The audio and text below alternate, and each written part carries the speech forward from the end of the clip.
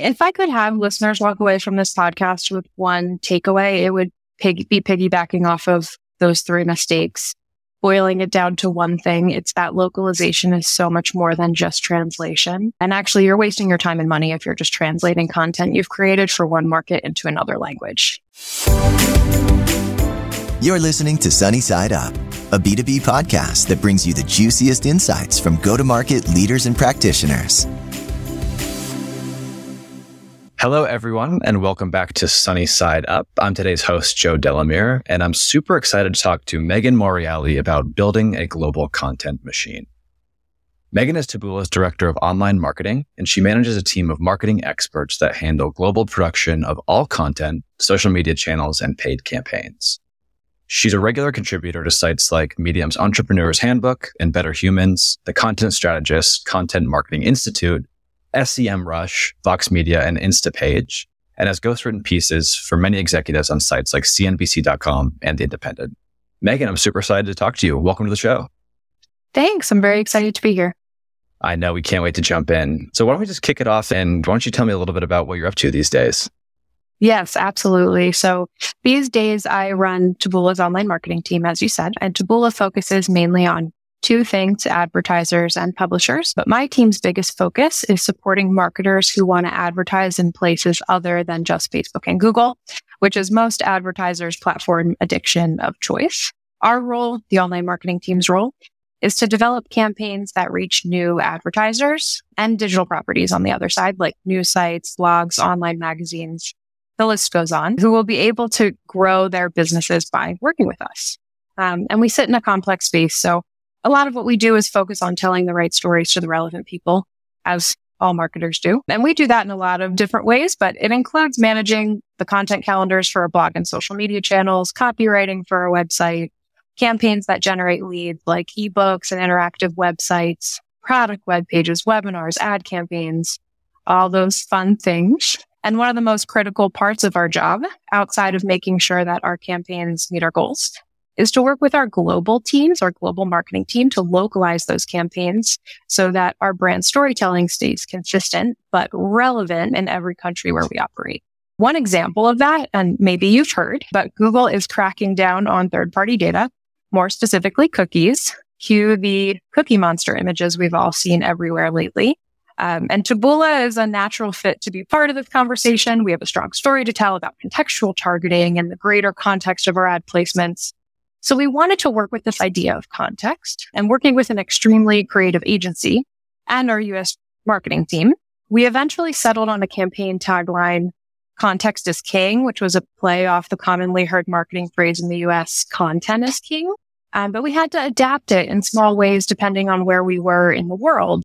Some translations read something like, "Context is King, Queen, and the whole royal family." Others might have read something like, "Context will be advertisers' new North Star." When it came to the content itself, we had to take into consideration country-specific data privacy laws and how they affected the cookieless story, local advertising climates, how the images would be received in different regions. And today we have a strong process for localization when it comes to the online marketing campaign specifically, which is something I'm really proud of. We support campaigns today in 7 different languages and 13 different countries across the Americas, EMEA, and APAC. It wasn't always easy, though. We went through a lot of trial and error to make it work. That is amazing. And I personally love the tagline, "Context is King." Good. I'm glad. Yeah. So you mentioned, trial and error to make it work. I'm curious, were there mistakes you'd made along the way? And if you had any kind of key learnings or lessons coming from those mistakes, what can our audience learn from that? So many mistakes. If I had to pick, though, there are 3 big ones that we learned a lot from. The first, and probably one of the biggest pain points, was the timeline. We had to figure out when to actually create campaigns that take into account global differences. So we cover a lot of seasonal consumer events that are relevant to advertisers, like Black Friday, Mother's Day, summer travel, back to school, auto sale season. And as a team that's based in the US, we had to take into account that Mother's Day, for example, in some European countries happens 2 months before it does in the Americas. Or also that summer travel season happens at the opposite time of year in the Southern Hemisphere. Holiday shopping was another complex one. It's a big globally relevant event at the end of the year, but in very different ways depending on where you are. In the US, we focus on Black Friday and Cyber Monday. We also have things like Small Business Saturday and Prime Day to consider. In Europe, they focus more on Christmas. In China, they focus on Singles Day. In Latin America, they focus on Hot Sale. So when we sit down to plan our holiday campaigns, we have to start a lot earlier than we would if we were just running a campaign in one country. And that took us a long time to figure out when in the calendar we needed to actually start those campaigns. Our second learning curve was not factoring in that we need to clarify certain phrases or metaphors that just don't make sense in other languages. I remember writing an ebook where we referenced the word headshots and having translators reach out and ask me what they meant, because surely we weren't talking about shooting people in the head. And it's okay to use local phrases like that. In fact, I think you should in order to build a relatable brand. But since our central team created the content in English first, we had to have a process where we flagged those terms and remembered to explain them before sending them off for localization so they could be rewritten in a way that made sense wherever you were. It also holds for things like statistics. We might be referencing data from a think tank like the National Retail Federation in the US, but that's not going to fly in the Japanese market. They need to find a new statistic that works for them. Or examples, we might show an ad from 1-800-Flowers for Valentine's Day if they were working from us, but someone in the UK might not recognize that brand as quickly as someone would in the US. So we take a look and make sure that we're flagging areas where we need to rethink those things depending on where you are in the world. And the third learning curve, or actually in this case, big mistake, was thinking that we could do all of this as a central team and then hand off that content to the other countries and say like, okay, go ahead and localize it. So we learned that we need to connect with those countries who want to localize a specific campaign before we even start creating them. And I'll tell you another story to illustrate what I mean. Because Taboola partners with so many news and media companies, we have a lot of data on trending news stories in the countries where we operate. So I could tell you the biggest major news story in a country in a specific time frame, and we can flag trends as they happen. So at the end of the year, we like to do this infographic roundup of the top news stories across the world. And the first year we did this, it was a bit messy. As, again, a central online marketing team who creates content in English first, we pulled all of the data in English and then wrote the copy for every country, thinking that we were being helpful and saying like, hey, we pulled the data for your country. We wrote the copy in English for you. All you have to do is translate it. But we didn't realize that when we pulled the data in English, which is like so obvious in retrospect, the platform wasn't automatically translating different languages into English for us. So we were looking at data in France only for people who were reading news stories in English in France, not in French. And because of this, we totally missed the mark in many countries. We had spent all this time creating infographics in English, and it was a total waste of time. We had to backtrack, pull the data again, work with local translators to build custom infographics. And we ended up with a beautiful set of infographics in the end, but it was pulling teeth to get there. And we certainly learned for next time. It's so interesting to hear, how far beyond just simple translation it goes. And I think as we see the world, quote unquote, getting smaller with digital transformation and the more connectivity, I think a lot of folks that are listening would be keen to hear if you have any advice, right? If they're starting to think about building similar programs, what things you would want them to keep top of mind to make sure they can build similar and strong programs across the globe. Yeah. If I could have listeners walk away from this podcast with one takeaway, it would be piggybacking off of those three mistakes. Boiling it down to one thing, it's that localization is so much more than just translation. And actually, you're wasting your time and money if you're just translating content you've created for one market into another language. You can purely translate things if you want to reach people who speak different languages in the same country. So if in the US, I want to reach people who live here but speak English, Spanish, and Chinese, it's worth working with a translator to just translate the assets I've already created for the US. But if you're localizing campaigns for different markets, you need to focus on what we call transcreation, which is a fancy way of saying recreate the campaign so that it sends the same message in each country. And for that, you need local creative talent, writers, designers, marketers, researchers. And a lot of this you can outsource, we do, or develop very structured internal processes so your internal team could do it. But either way, you won't be successful with just translation alone. We ran into this for the first time when we rolled out a local blog site in France specifically. And I'll never remember looking over a blog article that we created for the back to school season with geo-marketing manager for France that year. And she was like, the data we pulled is for the US and we couldn't care less. The topics were off the mark for that country. The images showed examples from US companies like Staples that people in France would never recognize. Plus, the creatives were in English and not French. There was just a whole bunch of issues.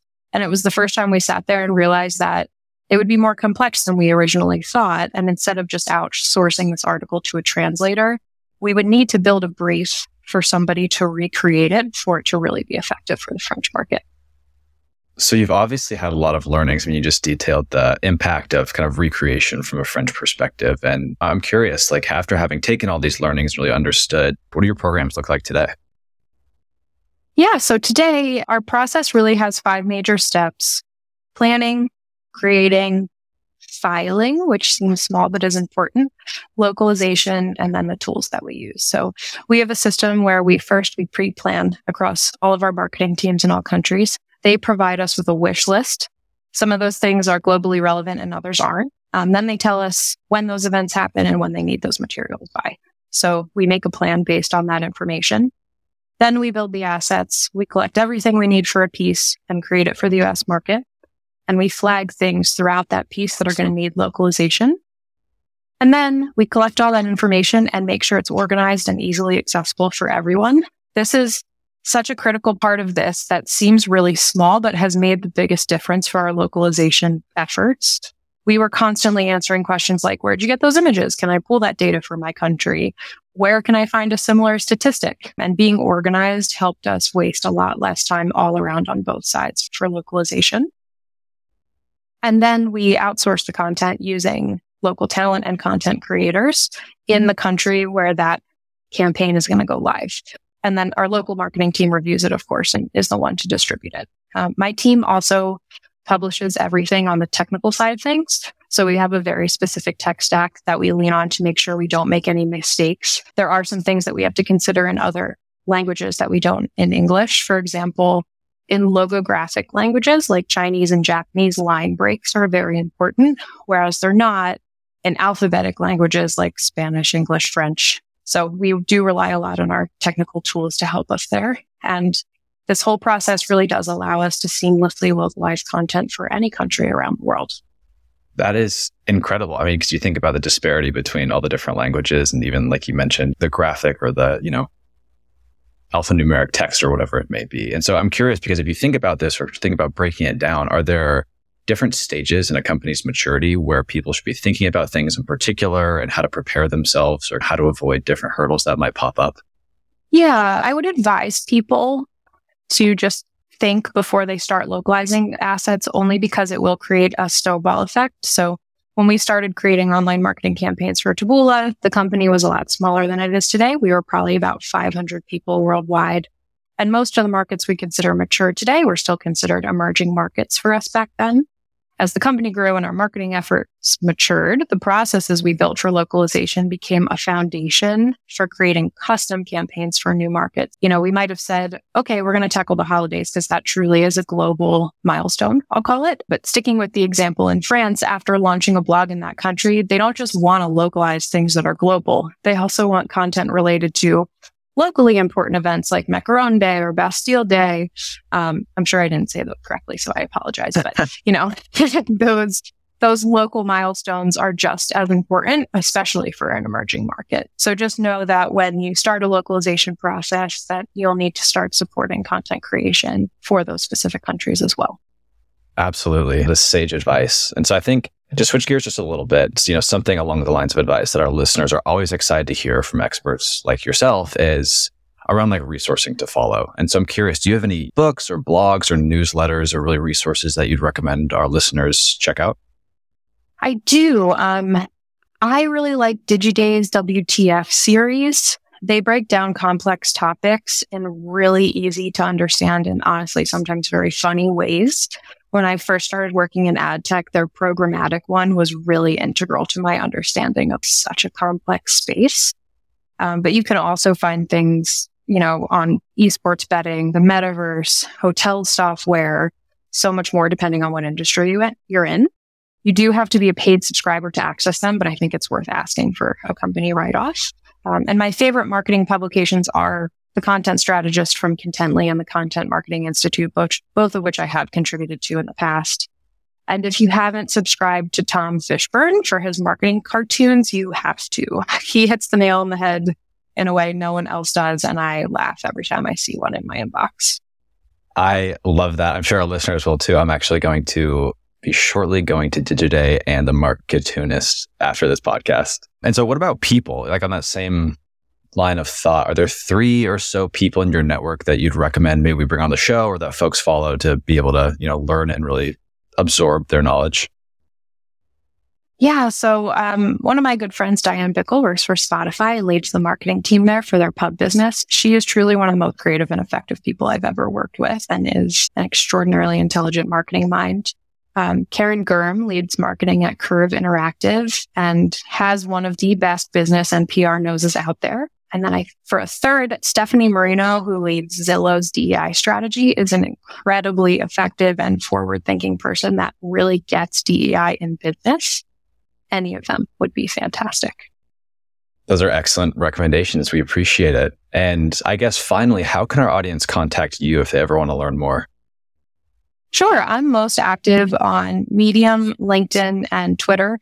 The handle's the same. It's at Megan Rose M, but you can also find me at meganmorelli.com if you want to get in touch directly.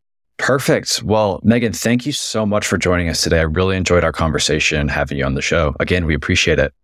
Thank you so much. Have a good one. Today's episode is made possible by Demandbase. Demandbase is smarter GTM for B2B brands to help marketing and sales teams spot the juiciest opportunities earlier and progress them faster. Thanks so much for tuning in to this episode of Sunny Side Up. If you liked what you heard, please rate and review us and subscribe to our show on iTunes, Spotify, or wherever you consume podcasts. You can also find us on YouTube and Demandbase TV.